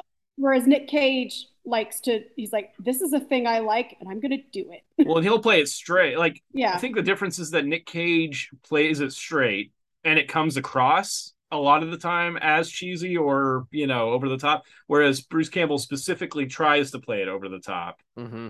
And so it definitely comes across a different way. But yeah, I still think he would have worked. I still think he would have worked really well. It would have been very different, but I still think he could have made it work. I don't think it would have been what they were going for with the movie. Not at this point. Yeah. I think Bruce would have had to have been younger, because like as Cage has gotten older, his ability to do something like this hasn't really changed, right? He still comes off as a very powerful, aggressive type person. Bruce, he's aged differently, and I just don't see him being able to take on the mantle of a role like this today. Yeah, maybe 15 years ago. Yeah, it'd be a tougher sell today for sure. Yeah. My next note is, did he just do cocaine, followed by, did he just do crazy LSD? Yes. So the answer is yes. So both of those things. And then Golden Gun. Yeah, I noticed that was interesting. I'm not sure, like, what I feel like that had to be done for a purposeful reason, and maybe I'm just not as well versed in the movies that inspired this as I should be, but that seemed a little extravagant for what this movie was going for. So Meredith, you have obviously way more experience with that kind of stuff than I do, so maybe you know where that comes from. I don't actually. Okay. I'm sorry. Maybe it doesn't come from anything. Usually anything that I didn't pick up on or no, I was just like, Nicolas Cage. That was his idea. Yeah, maybe. He does use golden guns in other movies, but yeah. I mean, that's the thing, right? Like, he's done it a couple of times. There's the obvious James Bond reference, but that has nothing to do with the rest of the movie. Yeah. Except that, I mean, I guess maybe an argument could be made that the chemist's character is kind of a departure from the rest of the movie as well. And I don't know. That's a bit of a stretch. Yeah. I don't have a good answer for you. I don't, and I mean, it's okay that there's no answer. It would not surprise me if it's a reference to like a super popular movie that I haven't seen. I feel like one of us would have seen it if it was that popular, though, right? Yeah. Like, even Face Off I'm pretty sure they were using gold. At least Castor Troy was using gold guns in that movie, but this was a different kind of gun. Weren't there golden gun references in? In Unbearable Weight, but that was a reference to Face Off. Those are his Face Off guns. This was a different gun. Maybe it was supposed to be like an homage to that. Could be. I mean, it could mean nothing. But he never actually gets the gun. It'd be different if he ended up with the gun, right? Because then it's like this little character connection. Because he has that. He's got like tracks that are in multiple of his movies and things like that. Right. But he never gets the gun. So it's fine. We don't need to develop on the gun anymore. I thought maybe there was something I had missed in another Grindhouse or something else from this director. It probably, like I said, I have weird blind spots of popular movies that I haven't seen. And it's not because I eschew popular movies, because obviously, like, I watch Marvel stuff. A lot of it has to do with accessibility.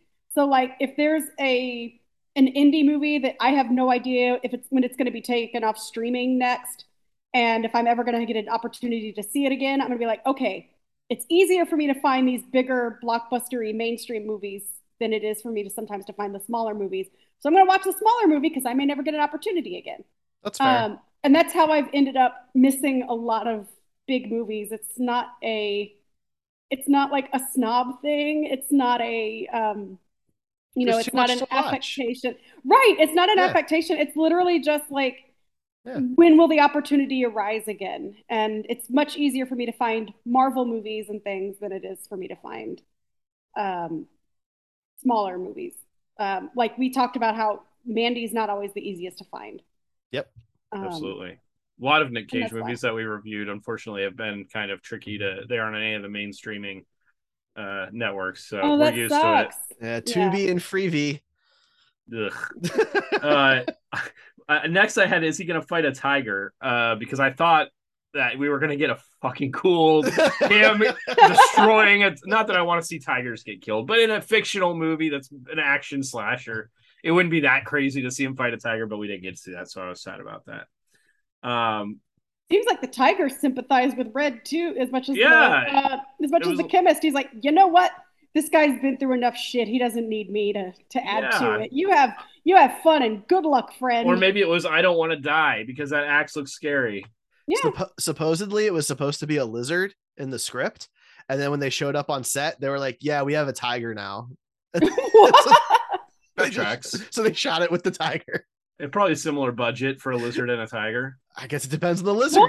Well, yeah, I imagine that a Komodo dragon would probably be.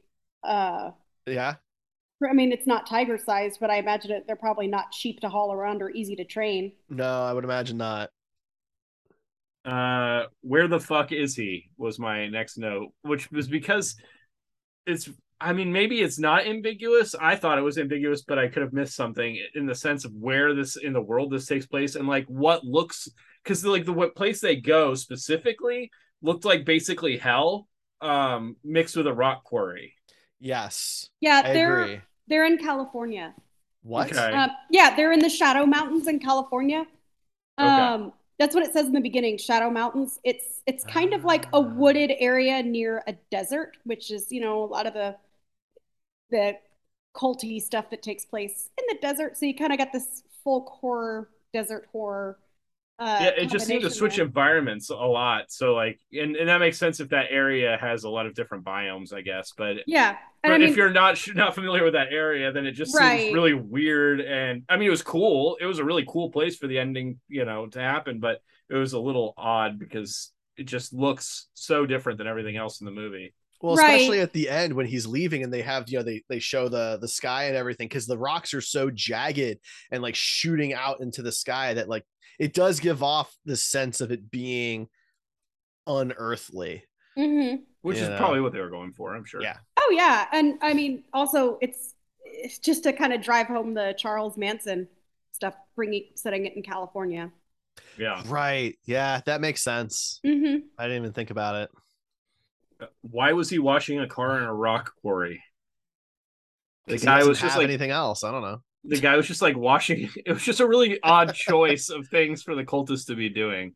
I figured they're bored, right? I think that goes back to the window thing, right? Like, they don't really get the gravity of the situation. They have no idea what's really going on. This dude's got a nice car and nothing else to do. And he probably doesn't see. He probably doesn't see Red as that much of a threat. Like, well, he doesn't know Red's alive. Fucking guy. Oh, that's true. Right. But even then, they didn't see him as much of a threat because they just left him there. Right. Yeah. So like, I just think they don't have a care in the world, and that's probably like his only real possession is his car. That's fair. It just was a little weird, as somebody is a car guy also, just like that's not the ideal place to wash a car. Yeah. In general. The way they were shooting it though, because they were shooting across the hood of the car, right? And I really expected the axe to come slamming into the hood of the car. That's what I expected the shot to end with, but that obviously didn't happen. That actually would have been really cool. But we did get an awesome axe throw after that. That's true. So, forgivable. And then we had the chainsaw battle, which Meredith chainsaw fight loves. Angel chorus on the chainsaw fight. So good. I love that scene. When the dude pulls out the bigger chainsaw. Yeah. That made me laugh. That was the most like legitimate chuckle that the movie got out of me the whole time. I also love it because it's awkward. because it's a cool looking weapon, but it's an awful weapon. Right? It's awful for fighting. So I kind of love that it's an awesome scene, but it does show how horrible and impractical a chainsaw weapon is unless you are Bruce Campbell when Ash you have Williams. a chainsaw for a hand. Yeah. Mm-hmm. Yeah. I was hoping that was what was going to happen. He's going to get his hand chopped off and then put the extra long chainsaw on his hand. Extra long one. In fairness, nobody can do that like Bruce Campbell. We talk about how Nicolas Cage nailed that crying in the crying in the bathroom scene, but leave the chainsaw work to the professionals. No one does chainsaw hand like Bruce Campbell. That's true. I do like the idea that this movie's core message is that chainsaws are just not good weapons. No, that's the real takeaway. I was trying to find like a deeper meaning and like in the way the this was all done, like maybe that him having the smaller chainsaw and the other guy having the larger chainsaw was like a metaphor for male insecurity in the size of things. No, but sometimes a chainsaw is just a chainsaw. And maybe it is. And I was trying to read, I don't know. I was got trying some ink blots to show you later. There was some things in this movie that I was just like, am I too dumb for this movie? Like, no, that's the thing. And that's part of why I think I really like grindhousey movies and neo grindhouse stuff. It's not, you don't have to go digging. Well, you have to admit the first like 2/3 of the movie that there was a lot of like symbolism and like, things that if you maybe weren't as savvy of a film viewer, that you probably would miss out a lot. Like you mentioned the alcoholism and, there's a lot of other things like that where if you're maybe not as savvy, you're going to miss out. You're not going to really get what the full context of the movie is. At the same time, I have seen this many times, and it picked up on that. The first time I saw this, I was like, chainsaw fight! I am not even going to pretend that I picked up on that initially because I was so enamored of the chainsaw fighting. Maybe, Ryan, you and I have spent too much time watching like superhero flicks. Maybe I don't think there is such a thing. That's too much time. I mean, no, I think that's something about like kind of indie art house films that is another thing that's tough for me to swallow. Is I feel like they're made so that the person that's watching them feels smart of some of them, and I'm not meaning that to insult anybody that enjoys those, including you, Meredith. I don't feel insulted because I think here's the thing. Yeah, I love these kinds of movies. But I'm not going to pretend that they're lacking in pretense or that people do watch it and use it as a replacement for a personality. That's absolutely true. Well, you didn't understand this hidden meaning. That's bullshit. Here, this is a rant that Jake and I go off on, and if you'll permit me, highbrow, middlebrow, and lowbrow is a bunch of bullshit. It is absolute bullshit. It has its roots in like super racist phrenology nonsense. But like a good movie is a good movie. It doesn't matter if it has enough layers of symbolism to hit the core of the earth or if it's as shallow as a puddle of water. Who gives a shit? Is it good? Does it bring you joy? Like, geez, some of my favorite movies are the Bill and Ted movies. They're so fun because they're so full of joy and life. But nobody's gonna write a doctoral dissertation on Bill and Ted, and that's awesome. I don't care. So that's the philosophy that I bring to film here is that I will gladly take out a jackhammer and start digging into movies because I'm a nerd. I like that kind of thing. But I don't expect other people to like that kind of thing or care about that kind of thing. What brings me joy. But if someone doesn't want to put in that work or isn't interested in doing the work, who gives a shit? That's how I see it. So it's just an easy way for me to not like a movie is if I feel like it was if I feel like I don't get it because I'm too dumb, then that's an easy way. And I didn't fully get quite there with this movie. So, it's safe. Like I said, I enjoyed this movie. Right. But you know what? You're also not dumb. Well, you don't know me well enough to make that judgment, but I appreciate the fact that you're saying that on record. Ryan, you're not dumb. Like I said, but then why should I feel dumb when I'm watching a movie? You know what I mean? Yeah. I'm with you there. Look, I felt like a lot of this was way over my head as well. Sometimes you just want to watch a chainsaw fight. Right. And unfortunately, that's like an hour and 15 minutes or something, or hour 30 minutes into this movie. So, and it's very short, really, compared to other things in the movie. So if that's what you're watching the movie for, I mean, you could just probably skip to like an hour and a half in. You'll miss some cool stuff, but Yeah, just but skip I to the mean, title card. yeah, you can watch the scene where Nicolas Cage cries in a bathroom in his underwear, and then you can watch the chainsaw fight. And if that's all you see, you've seen the highlights. yeah, yeah, and maybe watch the scene with the cultist and the man Mandy's face, like because then you'll feel high even if you're not. Uh, Yeah, what is he? it's a good safe way to get your to start tripping balls if you have a drug test the next day. What is he doing to that wall? Is my next note because the cultist Jeremiah is like on the wall, like slithering around, and it was very weird. I assumed it was drugs. Yeah, and that's probably the answer for most things in this movie. And then offered a BJ as a last resort to survive. I thought that was an interesting choice, but I mean, I guess it shows how desperate the guy was, or is meant to. And I mean, he's a coward. He doesn't even put up a fight. Yeah, that's true. And I really thought that was an interesting stylistic choice that I liked. Was that the final fight was just the main bad guy folding completely. I love that because it shows that so many bad guys they've got their mooks and their hench people, and then they're the big final fight, the strongest enemy that you will be fighting. And half the time I'm like, well, then why didn't you just go first and wipe this guy out like the first time? Yeah. If you're the strongest, why aren't you the first one out? This logically makes a lot more sense. Why do you send your strongest people out first? Why do you have them do the dirty work? Because he's a coward. And that makes so much more sense. That is an interesting way of looking at it, because I was a little surprised that he went after the biker gang first, right? Because I felt like, well, the cultists, they're the ones who burned her alive. Like, wouldn't that be the first people you'd go to? But no, he goes through the bikers first, and then he's left with these mostly incompetent people.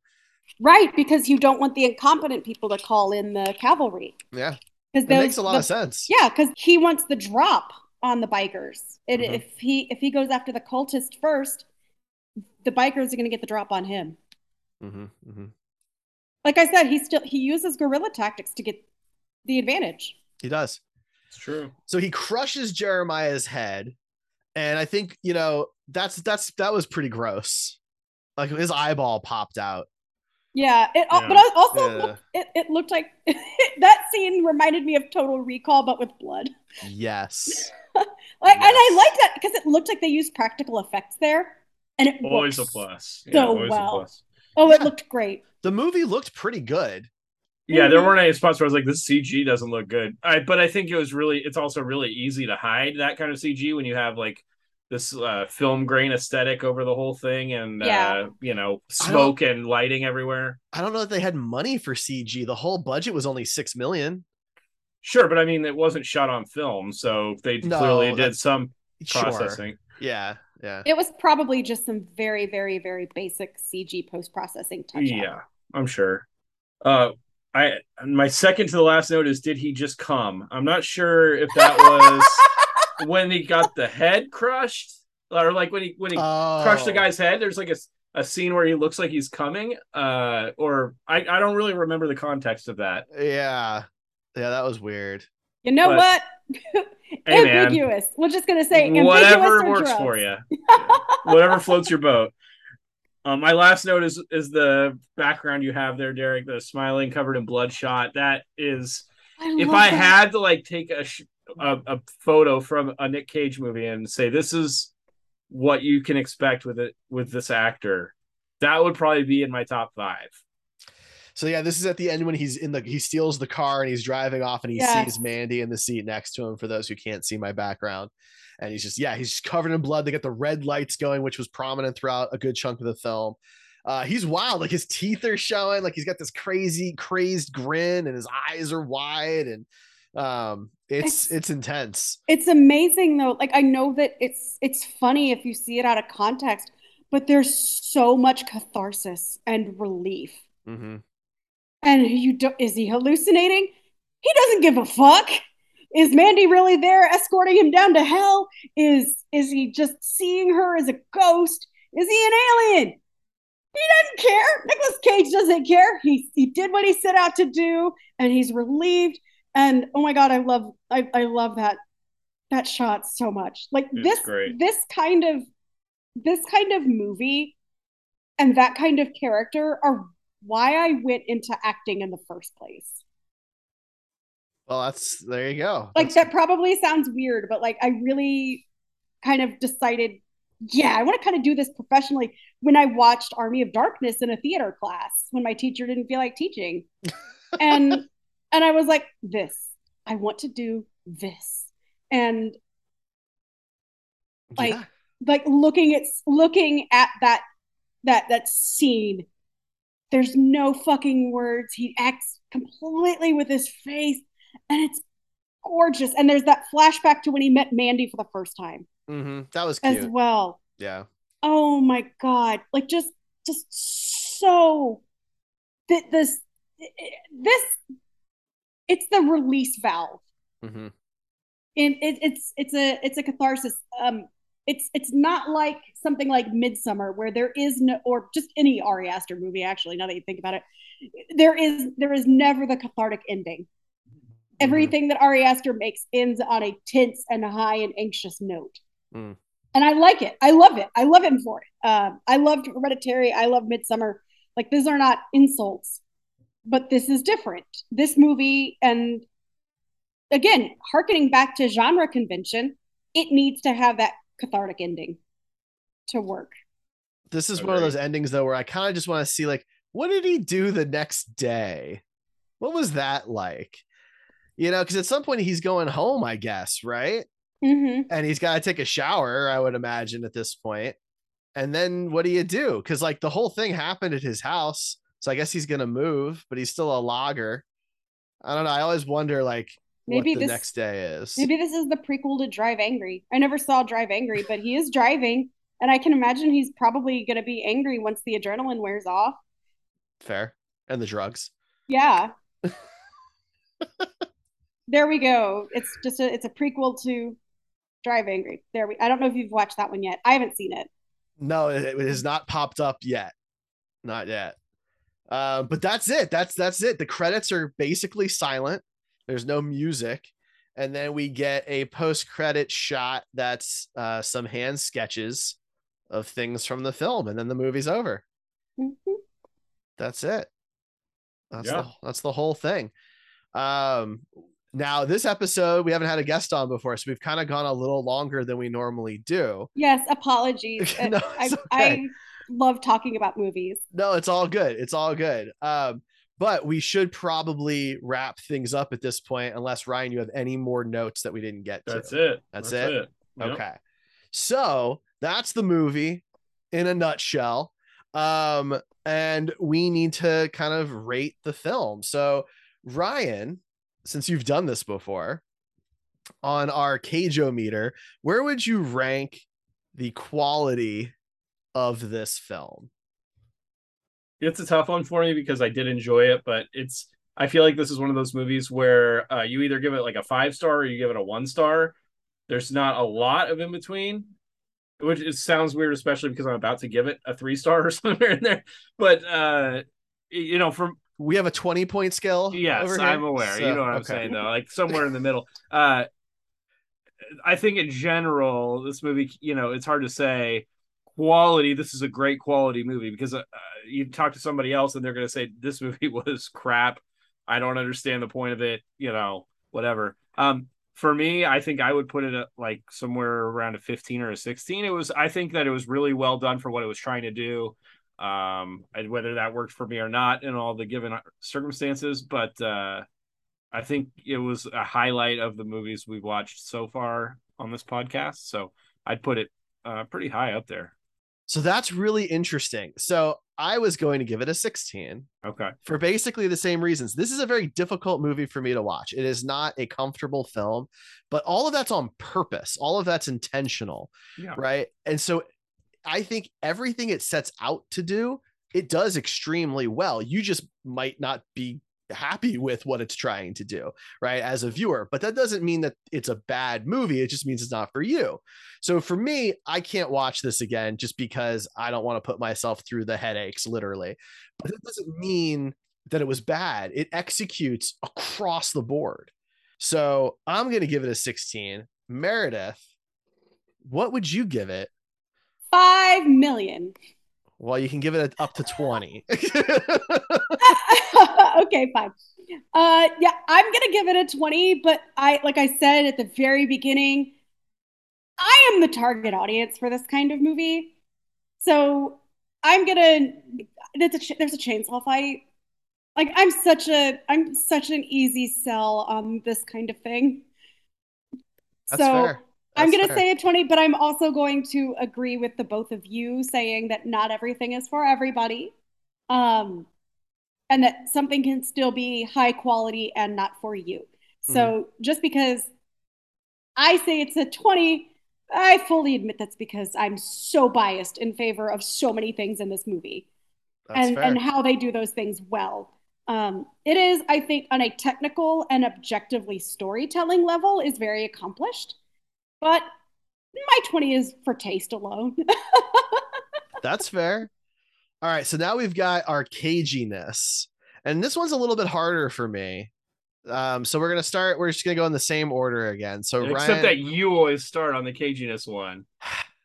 I don't You're want just the doing this pressure. because you don't want the pressure, I but then don't you want put the it on me pressure. instead. Well, So you why can don't lead you the lead next us? episode then. All right, fine.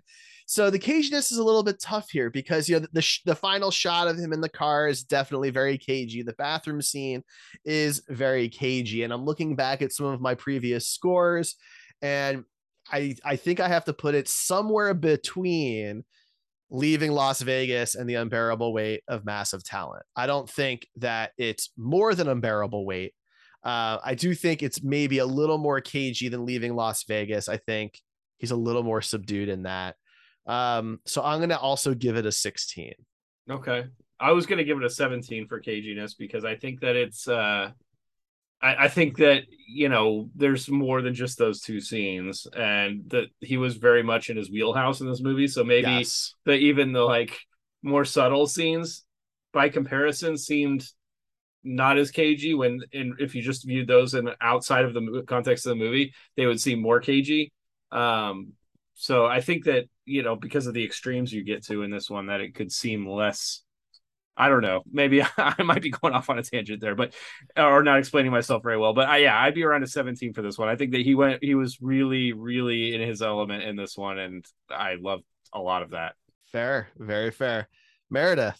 Yeah, I'm probably going to put it around a 17 as well because in this, I think that people who don't watch it only think that meme Cage shows up, but like dramatic actor, holy fuck, I'm crying along with you, Cage also shows up. Mm-hmm. Definitely. So it goes like with what Ryan said. You get, despite how straightforward this movie is and the genre type, and the fact that it's kind of marketed as meme Cage, it's you still get very, very like regular drama ass Cage. And Yeah. I like that. I really like that. I like that this movie takes advantage of his ability to do dramatic heft instead of only turning this into a revenge fantasy. Uh, That's I fair. I think that it's well balanced Mm-hmm. like that. And yeah, but it's still because we get meme Cage, it's still very cagey. Yeah. Agreed. Yep. But I would also put this is kind of like a surrealist and heightened version of Pig, which I know you haven't seen yet, Derek. I have not. But there is he's a lot more subdued in Pig, but I could very easily see his character from Pig in this movie and vice versa. Interesting. I'm looking forward to seeing Pig. So we'll see if I remember that when we get to it. It is on the wheel. So I'm curious to see your take, Ryan. I'm curious to know if you agree with me on that or not, considering you have seen Pig. Would you see the characters in this and in both movies as very similar? Yes, but I think it's yes. I mean, yes is the ultimate answer, but I think that because of the way they're very different films, so Right. it's like two different character, or it's like the same character taken by two different uh directors and with two different stories. Yeah. So yes, I can see a lot of carryover between the two You know, characters. here's a good way to put it between the two movies. It's like you gave two creative writing students a character and said, work with this. Yeah. And one student gave you Pig and another student gave you Mandy. Interesting. Yeah, Very there's definitely interesting. some similarities there. All right. Well, we have one more thing to do tonight. So Mandy is officially off our wheel o cage because obviously we talked about it. So now we have to find a movie that will replace it on the wheel. And that movie is going to be The Humanity Bureau. Oh, I've never heard of that one. There's probably a good reason for that. The Humanity Bureau. Yeah. That one is yeah, that's an interesting movie. We will add that then to our wheel. That's a 2017 film of his, The Humanity Bureau. So that goes on the wheel o cage. To find out what movie we talk about next, you'll have to watch our spin. Go to comingofcage.com and you can see our spins for the wheel and find out what we're going to be talking about next. Because we don't normally have guests, we don't usually do this piece, Meredith, but if people wanted to find any of your works or your show or anything like that, how could people find you? Yeah. So the easiest way to find me and what I've been up to is my Twitter at Meredith Nudo, MEredithNudo. That's usually where I talk about the projects that I'm working on.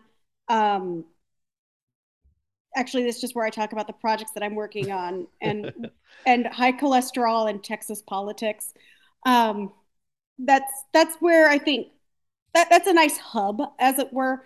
And Sure. then my podcast is Pop Schlock Pod, or Pop and Schlock Pod. And then Pop Schlock Pod is the Twitter that is run by my creative partner, Jacob King. He is awesome. He is a wrestling promoter. So a lot of the Twitter feed and a lot of our episodes, he talks about his experience as a wrestling promoter and commentator, which is awesome. I still have yet to actually see him live doing his commentary, but he's great, wonderful human being. I love working with him. The most recent movie that we covered, actually, it wasn't even a movie. We talked about Our Flag Means Death. Oh, sure. Which we loved. And then coming up next, it's going to be Prey when we can get our schedules to align, which I loved Prey. Pretty sure he loved Prey. So awesome. I think that's the best place to find it. Sounds great. And we'll include your Twitter handle and stuff in our show notes, of course. Ryan, do you want to give out yours? We don't really give out our stuff on this show, but we used to. Do you want to? No, especially no. No, not especially. Okay. No, well, but I mean, I'm not hard to find. I tag screen heroes. I'm so used to I tag Coming of Cage in that's relevant tweets, so I'm not hard to find. Well, if you need props, and costuming type things, go find Buster Props. There you go. We'll plug your so business cool. there, Ryan. I want to see your stuff. Like that's well, I don't really awesome. Do a lot on social media with it these days, unfortunately, but we're still pretty busy. I just don't share a lot about it. So, but yeah, you can find me there. You got an Etsy. That's true. You can see. But we don't post our really fun stuff on Etsy. That stuff is mostly in private. Yeah. But yeah, you can find me, Derreck VO, on Twitter. We are the Coming of Cage podcast at Coming of Cage or comingofcage.com for all of our cool stuff for that. Meredith, thank you for joining us on the show. Thank you. It was an honor. I really appreciate it. Sorry, I was actually subscribing to your YouTube channel while you were talking but no, it's an honor. It really is. Oh my God, thank you so much. I had a hell of a time talking about movies. It just makes me so happy to do that. So it means a lot that you invited me. It means a lot that I'm just happy to be here, guys. Well, we're really glad. We're glad. Thank you so much for coming and talking with us, being our first guest on the show. That's awesome. Super Thank cool. you. Yeah, like I said, we never got a chance to talk about Mandy on Pop and Schlock, so I have like 3 years of I need to talk about this just building up in my brain meat. I've been there. Totally understand. But yeah, so that's it for the show this week, everybody. Thank you so much for listening. We will be back in 2 weeks to talk about something else. You'll have to find out when we spin the wheel of cage. We'll catch you next time. Bye, everybody.